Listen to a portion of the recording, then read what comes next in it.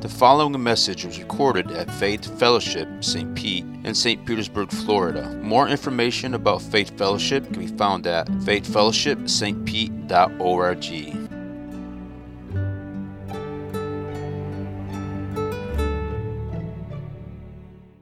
Father, thank you for your word. Thank you that you have imparted it to us, Lord. And so help us to come with open hearts. Help us to lay aside the distractions, the circumstances, and let us to simply come and to hear, Lord. To hear that we wouldn't just understand, but that we would apply and that we would be doers of your word. And so help us, Lord, help us to be faithful hearers, Lord.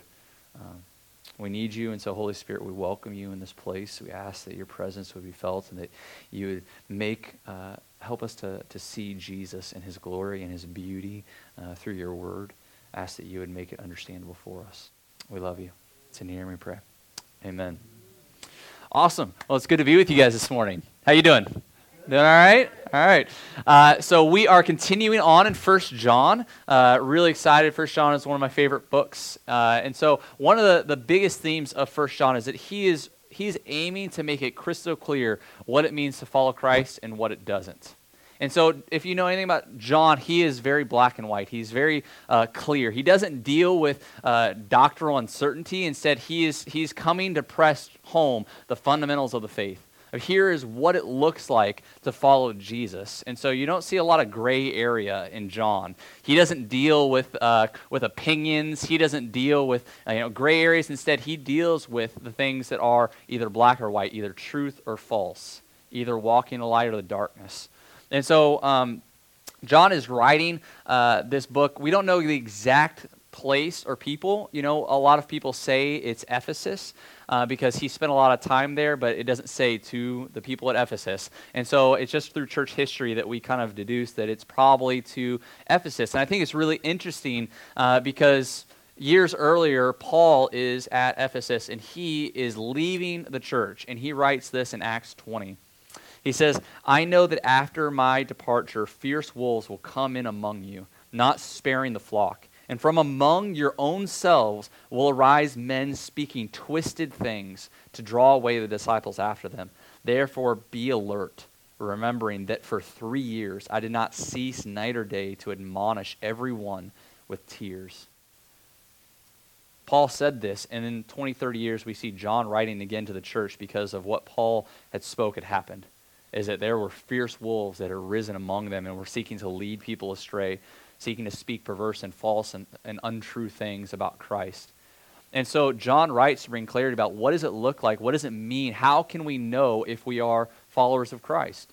And so far we've seen it, he lays a couple tests, right? He lays a couple tests so that we would know. The first one that we've seen is moral, is that he says that there should be a change in us. There should be something different. He says that we should be walking in the light as Jesus is in the light. 1 John 1:7 says, "But if we walk in the light as he is in the light, we have fellowship with one another, and the blood of Jesus, his son, cleanses us from all sin." And so one of the ways that we know that we're Christians is that there's actually been a change in our life, is that we desire to pursue Christ. We desire holiness. We want that. That's not something just an add-on, but that's something that we see that it has changed our life. And what that means is it means that we confess our sin, is that we don't hide our sin, we don't put a mask on, but that we're transparent, we're open. That's what it means to walk in the light. It doesn't mean that we're perfect, but it means that we are transparent. We live a life of openness because we have been forgiven, because our sin no longer is what enslaves us or captures us, but instead it's Christ's grace. And so that's the first test that he says. If you've been born again, that life is going to show itself in you. You're going to have a newfound love for the Lord, and it's going to manifest itself in a desire for holiness and pursuing purity.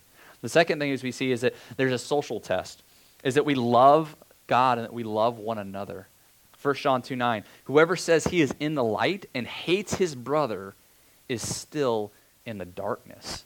And so he says you can't call yourself a Christian while you're hating God's people. You can't call yourself a Christian if you, and we talked about before that it's ironic that people say, well, I love Jesus, but I never want anything to do with his people. And John here says you can't do that. Jesus is one with his people, and how you treat the church is a reflection of how you are treating Christ. We like to split that and say, I'll treat Christ this way, but I'll treat the church another way. And Jesus says, you can't. How you treat others is a reflection of how you are treating me. And so he says, you can't claim to walk in light and hate your brother at the same time. It's not true.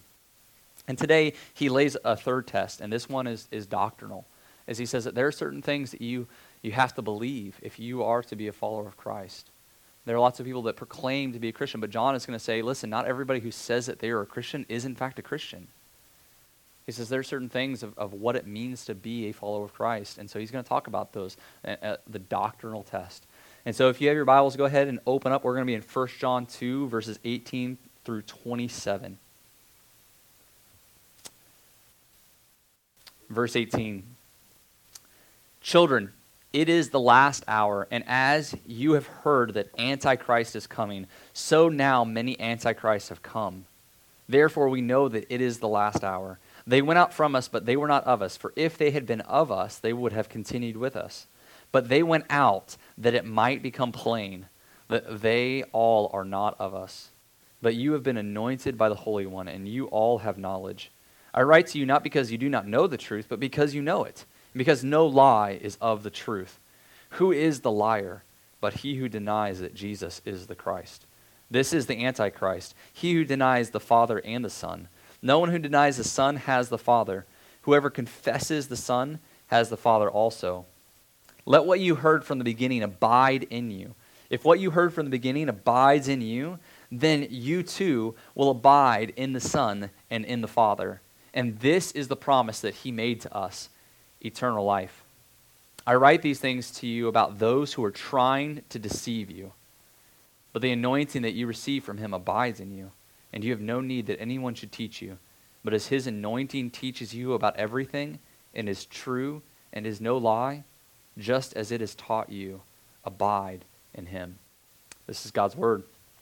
So the big idea that's going to guide our time is that Christ's anointing teaches us the truth and protects us from deception. Christ's anointing teaches us the truth and protects us from deception. We must abide in the truth. Our role is that we must abide in the truth. And so we'll see three things. First, he in verses 18 through 21, he talks about the difference between true and false believers. And then the second thing is that in verses 22 through 23, he talks about the lie of all lies, the biggest lie of all. And then third, he talks about how is it that we're protected from deception, the protection from deception. And so first, true and false believers. Our expectations in this life set our reality. What you expect you're going to face, it impacts how you approach it. You know, if you think that this life is never going to have any problems, then you're going to be very frustrated when life gives you a different picture, right? You're going to get very angry, very upset. If you think that marriage is, all roses and walks on the beach, then guess what? There are going to be times where you're going to be sorely disappointed. And so, so our expectations about the circumstances that we're facing, they help set precedents for our approach to it. And if we think that in our relationship with Christ that we're not going to have things that are going to disappoint us, are going to affect us, if we think that we are going to be free of hurdles and obstacles, and even people that we love that have left the faith, then we're going to be disappointed. And this is what John's wanting to do, is John's wanting to set our expectations about the life that we're entering when we follow Christ. That there are going to be people that we love dearly that are going to, unfortunately, they were not of us, that they're going to depart. And he says, I want you to have expectations that are appropriate. I want you to know that even Christ had people that left him. Even as he was fulfilled God's will perfectly, and he had someone that betrayed him. And so he wants to set our expectations. He wants to remind us that there's a truth that there are people that claim Christ that are not true believers. And in Matthew 13, Jesus tells us this parable, the parable of the wheat and the tares. And he says that God went and sowed, there's a farmer, and he sowed seed in the field, and it was good seed. And it's growing up, but yet there was an enemy that came up amongst it and threw bad seed in it, and it started to grow up weeds or tares, and tares look very much like wheat.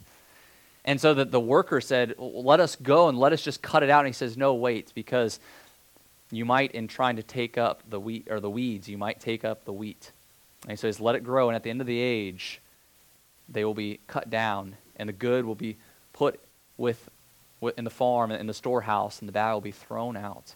And what he says there is Jesus is telling us that there's a reality that even in the visible church, because there's the visible church, even those that gather together on Sunday morning, there's a reality of those that actually know Christ and those that don't. And we don't see the beginning from the end. We don't see where people are really at. He says that there's the visible church, but there's the invisible church. There are those that God truly knows, that are truly known by him and love him and walk with him. And this is what he says here, is that there's a reality in that, in this church, and that there were people that left, that they lived a long time with them, and that they departed from the faith. And he sets their expectations of it. And he says, how do we know? We should know that this is coming. Why? Because it's the last hour. And he says during the last hour, things like this are going to happen. People are going to depart. That people are going to leave. People are going to denounce Christ. They're going to change things to fit what their itching ears want to hear. Now, we kind of approach that and we hear last hour. We're like, it's been a long last hour. I mean, it's been 2,000 years, and we're kind of like, that's a very, very long hour. And part of it is that we need to understand how the Bible approaches this idea of the last hour. In the Old Testament, it says that when the Messiah comes, it will be the last of days. It will signify that things are coming. The old era is past, and there's a new era that has come, a new age that has dawned. And so we see that in the Old Testament. The New Testament affirms that all the time. You see it in Acts 2:16 through 17. It says, this is what was spoken by the prophet Joel. And in the last days it shall be, God declares, that I will pour out my spirit on all flesh. 1 Corinthians 10:11, the Old Testament stories were written down for our instruction, upon whom the end of the ages has come. Hebrews 1 through 2, in many and various ways, God spoke of old to our fathers by the prophets. But in these last days, he has spoken to us by a Son. Hebrews 9:28, he has appeared once for all at the end of the age to put away sin by the sacrifice of himself. And in 1 Peter 1:20, Christ was destined before the foundation of the world, but was made manifest at the end of the times for your sake. And sometimes we hear that and we think end of times, and the biblical writers have this understanding that though Christ hasn't returned yet, that it is still in the end of the ages. And that there's going to be a time where it is the literal final hour. But when he's talking about the final hour, he's talking about that because of Christ's death and because of his resurrection, the old age is passing away and the new age is coming in. That the reality of his kingship is closer today than it has ever been before. That it's continuing to make progress and it's continuing to move forth. Now, how do we approach this, right? Why? For me, the question is, why, Lord? 2,000 years. Why not? Why not sooner? And so we can approach this, but we can approach this with cynicism, or we can approach this in a posture of faith, in a posture of saying, I want to hear what you have to say about this, God. What is your heart behind this?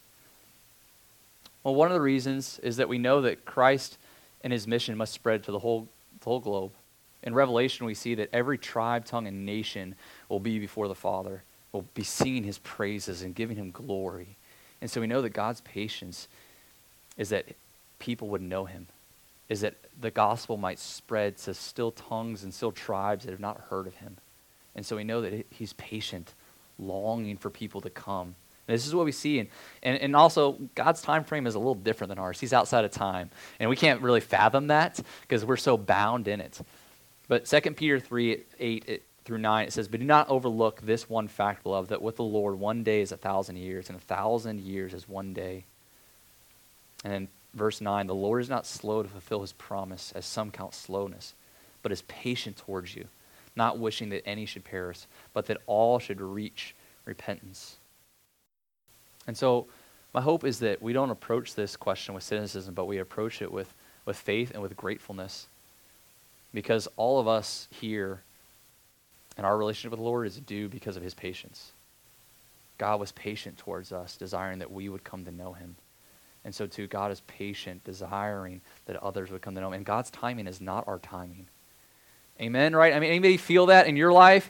You're like, there's some things that I wish would have been done a long time ago, but God is patient, and in hindsight, it's far better.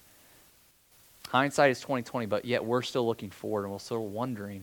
But we do that in a posture of faith and of trust, knowing God's character, knowing that he has a plan, that he is working together for good. But he says that we know it's the last hour.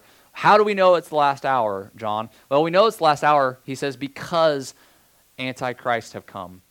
Now, this is where I'm thankful that we do expository preaching. Why am I thankful for that? Because I would never pick a topic and be like, I'm going to preach on Antichrist for a topical sermon. That just isn't my bent. But we seek to be faithful to the Scriptures. And so as the Scriptures teach it, we preach it. And so the Scriptures talk about this figure of the Antichrist. And there's two things. One, this word anti, it can mean two things. One, it can mean literally I'm against or I'm opposing you. And so the Antichrist is one that opposes Christ. It opposes his purposes. It opposes his plans. It is out to lead that astray. But another more subtle meaning of Antichrist is it means to supplement Christ. It means to substitute Christ for another Christ, for another teaching, for another way. And so there's two ways that we see that the movement of the Antichrist comes. One is sometimes it's in direct opposition, but most of the time it's more subtle. It's more in substitution, where it seeks to exchange something for something else. And this is what we see here, is he says that there's an Antichrist, but he says also they're Antichrists, plural. And that's kind of confusing. We're like, what are we talking about? Well, the Bible makes clear that in the future, there will be a literal Antichrist figure. And what that means is, it means that Revelation makes it clear that there's going to be a person that embodies these characteristics of opposing Christ, of seeking to exalt himself. Paul talks about it as this abomination of desolation that's going to sit in the temple and try to proclaim himself equal with God. That he's going to rise up against God and try to take his glory and his throne from him. But Paul says, listen, before that, there's what's called the spirit of the Antichrist, this theme, this rebellion against God and his authority. It's already spreading. And he says this spirit of the Antichrist is making itself manifest. It's making itself known even now. And this is how we know that it's the last hour, is because of these things.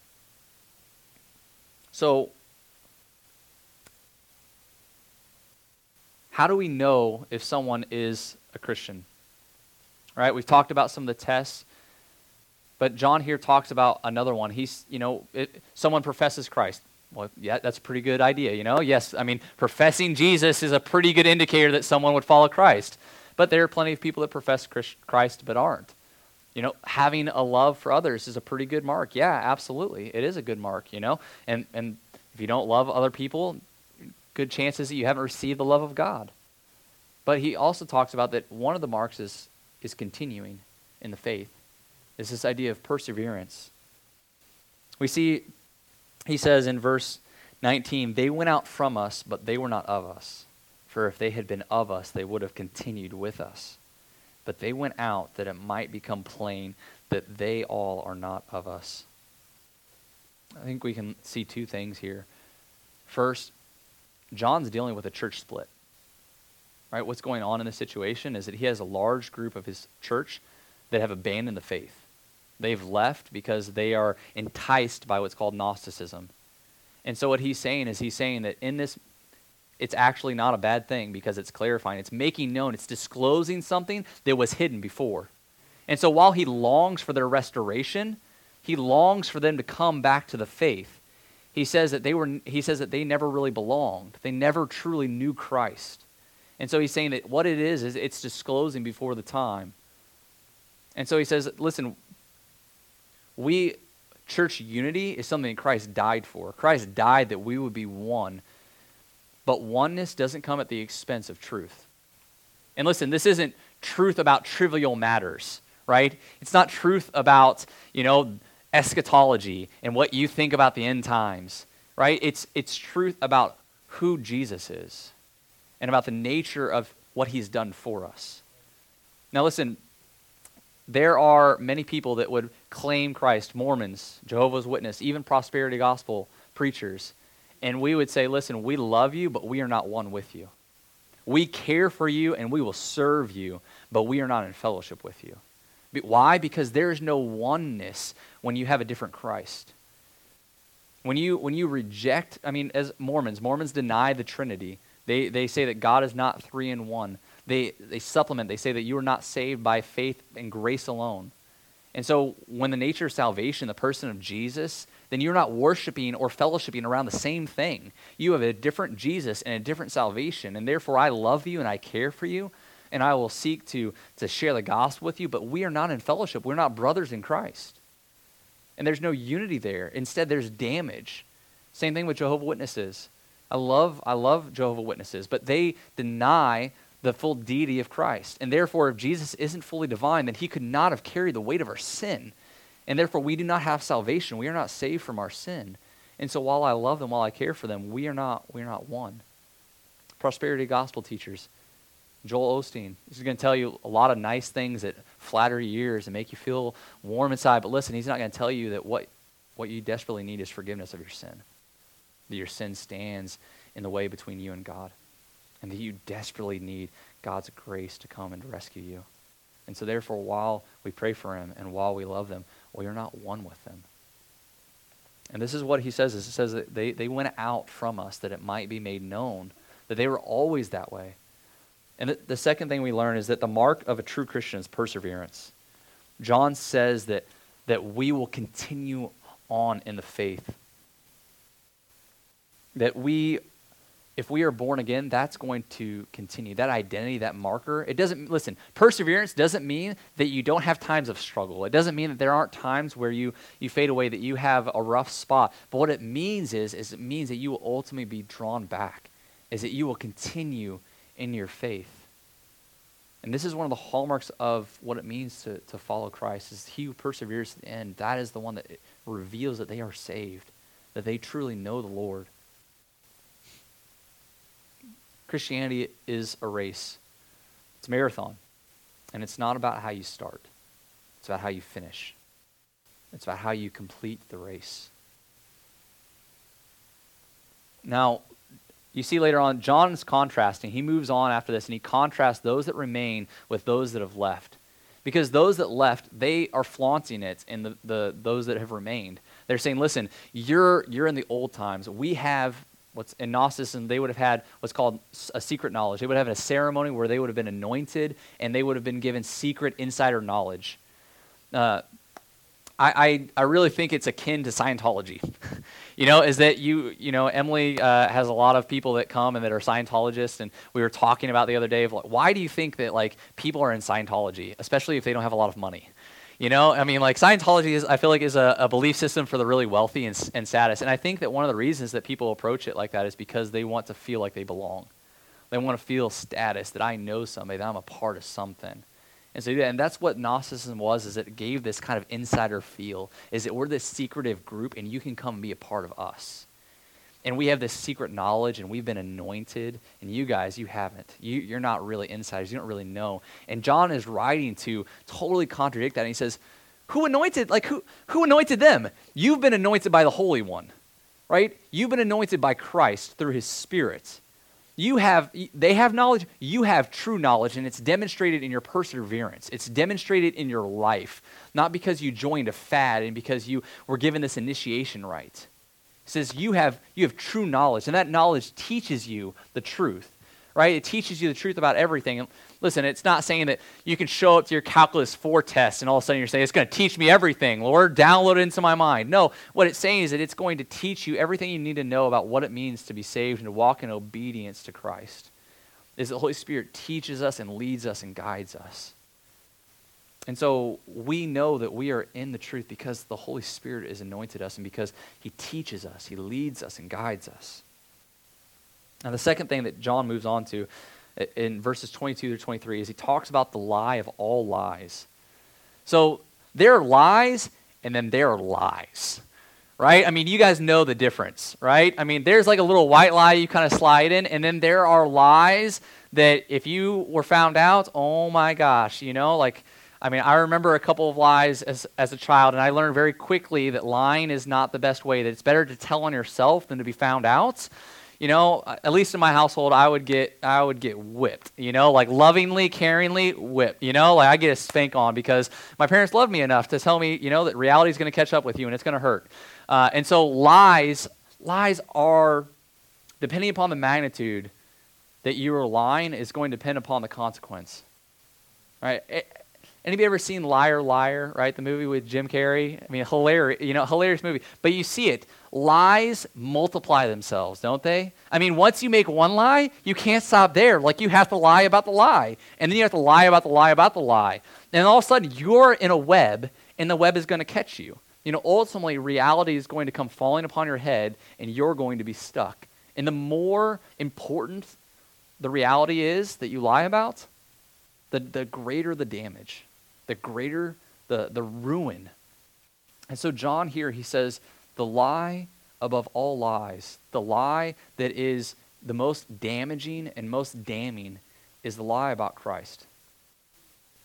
As he says, this is the spirit of the Antichrist that says that Jesus has not come in the flesh, that he is not truly Messiah. And why is this the lie of all lies? It's the lie above all lies because it is the one that is the biggest reality. It deceives on the greatest reality because, listen, what you believe about Christ affects everything in your life. It is more important than your marriage.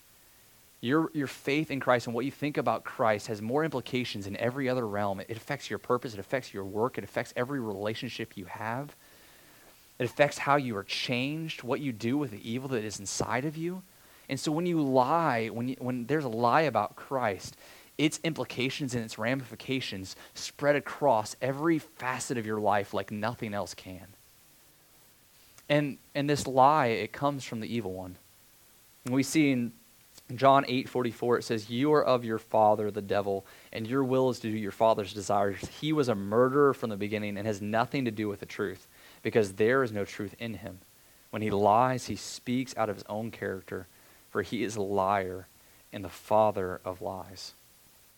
And so this lie is the most damaging. What do you think about Christ? Who do you say that he is? Because here's the uniqueness about Christianity, is that Christianity doesn't claim to be a matter of opinion or a matter of, just you believe this and I'll believe this. Christianity makes a fact statement. It is either historically true or it is not. You can't have it either or. You can't say, well, I just happen to want to believe it, but you can disagree. It says it's all or nothing. Either Jesus died on the cross and resurrected from the dead or he didn't. And if he did, everything is different. Everything in your life changes. But if he didn't, then I'm not going to give my life to that. I'm not going to waste any time on that. But he did. And so, man, press into that. I love what Marty said up here, is that seek out the truth. If you really earnestly seek out the truth, you will find the truth, and it will change your life. And that's what led me to, is that I wanted to seek out, man, is Christ who he said he is? Is this worth giving my life for? Is this worth investing my time into? Seek it out. Don't be half-hearted about it. Don't be lazy about it. Seek the truth out wholeheartedly because you will find it. And when you do that, it will change you. It will change you. And what is the lie that they're saying? The lie that they're saying is they're saying that Jesus is the Messiah. They're saying, listen, I can have God the Father without God the Son. I mean, I just had a person, an acquaintance that I knew recently that did that was on the circumference of the fellowship and left, and now he denies the Son and thinks that I can have God without Jesus. And this is exactly what he says. Listen, they're a package deal. You don't have the Father without the Son. And you don't get the Son if you say that there is no Father, is that they come together. And this is what you see. Jesus says this. He says, no one can come to me unless the Father who sent me draws him. And so you see the Father's work is that the Father draws people to the Son. The Father's not in opposition to the Son. The Father's supporting the Son, hoisting up the Son, drawing people into Jesus. And you see Jesus, he says, I am the way, the truth, and the life. No one comes to the Father except through me. Jesus is the pathway to the Father. He discloses the Father, makes him known, displays his character. And so the biggest lie is that we can have one without the other. They come together. You want to see who the Father is, you look at the Son. Now, this lie is so damaging, and some people might say, well, how do people lie about this? How do people, don't people just not know? Isn't it just a genuine mistake? Now, I think this is where Romans 1 comes in for me. Romans 1 talks about that we suppress the knowledge of God. That somewhere deep inside of us, we know the reality that there is a creator that made us, and we know that we were made to be loved and to love. We can't deny these realities. They're fundamental. They operate in our relationships. We know that loving people is the most fundamental reality, but why? Why is that the truth? Why is it that we believe objectively that there are things that are right and wrong, that it's not a matter of opinion, that you should go and slaughter a race, that is objectively wrong? It's not just my subjective opinion on the matter. We believe that there is meaning in our life, that there is purpose. We believe that. We live our life like that. Why is it that we believe those things? We believe those things because those directly flow from a relationship with God, knowing that God exists. And so what often we do is that we believe those things, but yet we try to reject God. And we try to say, well, I'll hold on to the objective morality. I'll hold on to trying to think that life is about love, but yet I deny the source. And so we all believe and we all know somewhere in us that there is a God, that he does know us and love us, and that we push that, reject that way. And listen, there are people that have more clarity about that than others. There are people where that is hidden inside of them, and that they know it, they're still suppressing it. But there are others, like what John is talking about, where it's clear as day. They know it very obviously, and they're intentionally suppressing that because they don't want it to be true. They don't want to honor God. They don't want to submit to God.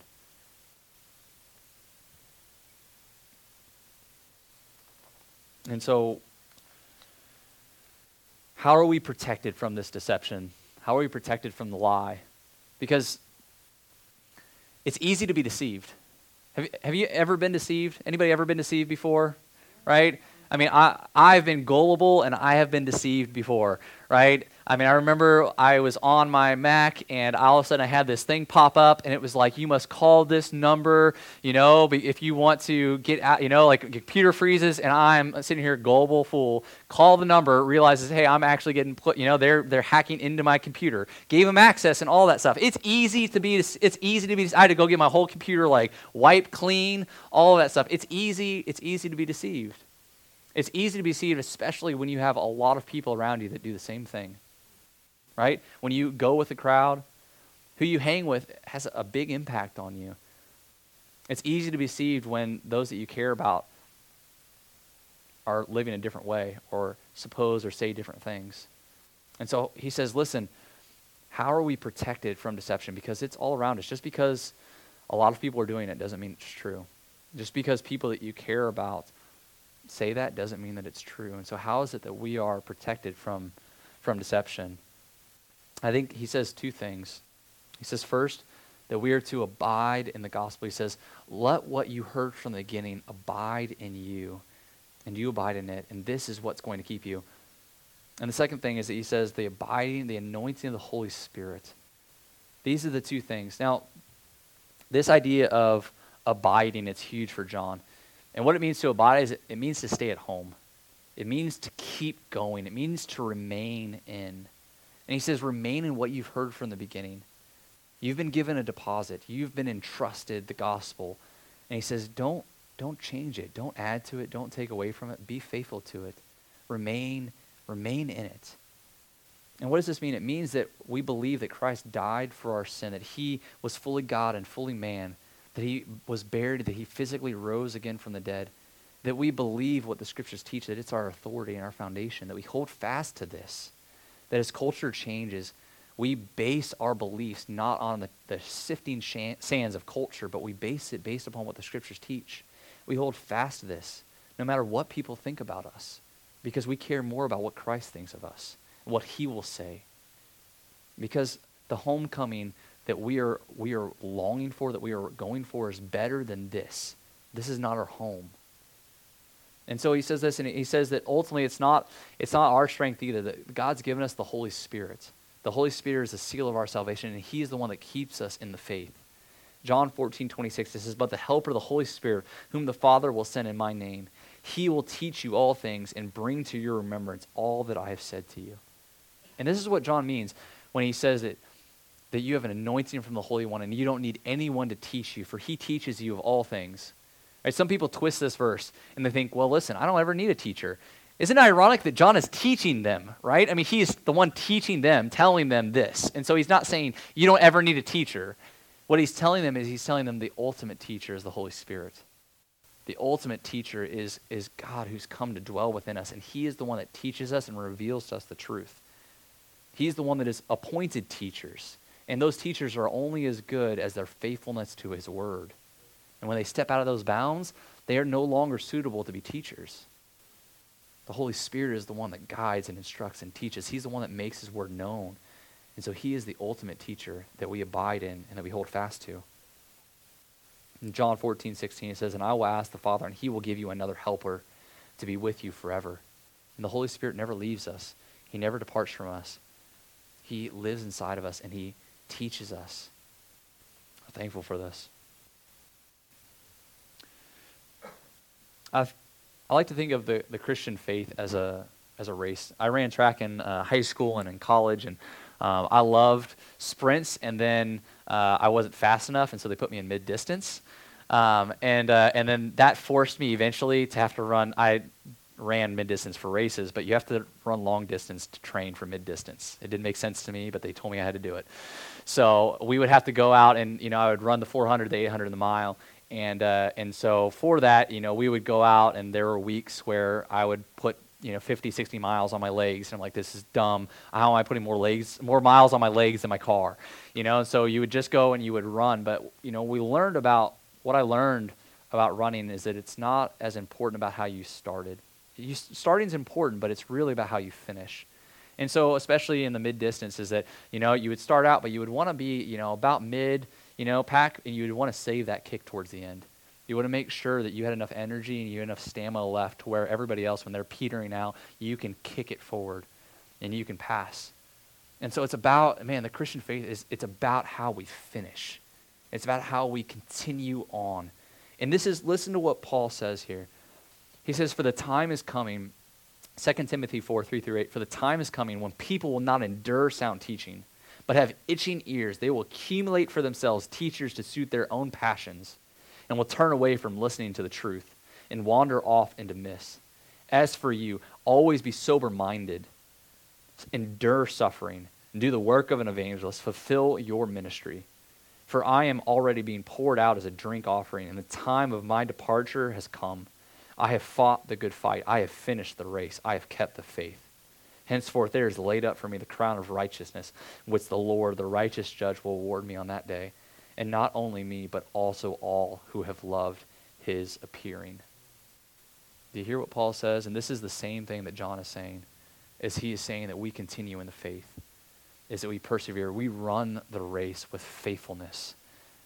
Is that we don't try to break off from the path and create our own way. Instead, we say there have been faithful witnesses that have run this path before us, and we will follow in their footsteps faithfully because we know that this is what Christ calls for us. And because the reward of that is greater than any reward here, right? The reward of being faithful to Christ is better than any reward that you could achieve in this world, in this life. And this is what he promises. He says the promise that God has for us is eternal life. And that word eternal doesn't just mean longevity. It just doesn't mean that we'll live forever, although that's pretty cool. I'll take that. Living forever, not a bad thing. But he says the quality of life is also different. Eternal, it means that we have a different kind of life. And that it's this reward of persevering, of abiding with Christ. And so my encouragement to you, my application for you is, what does it look like for you to persevere in the faith? What does it look like for you to be faithful to Christ in the midst of situations that might be difficult? In the midst of times that might, or to persevere in the midst of relationships around you. To not give up on the people and to love them, to care for them.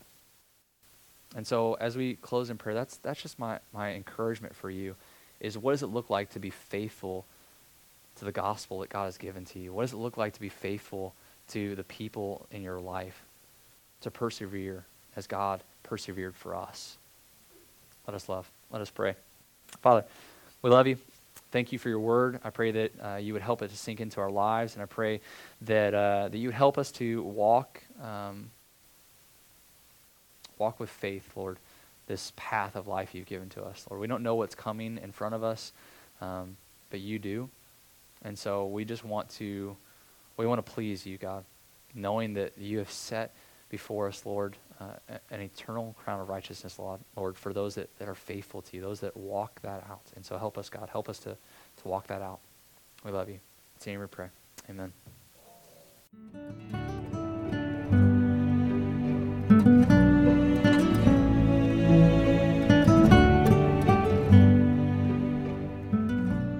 Thank you for listening to this message from Faith Fellowship, St. Pete in St. Petersburg, Florida. More information about Faith Fellowship can be found at faithfellowshipstpete.org.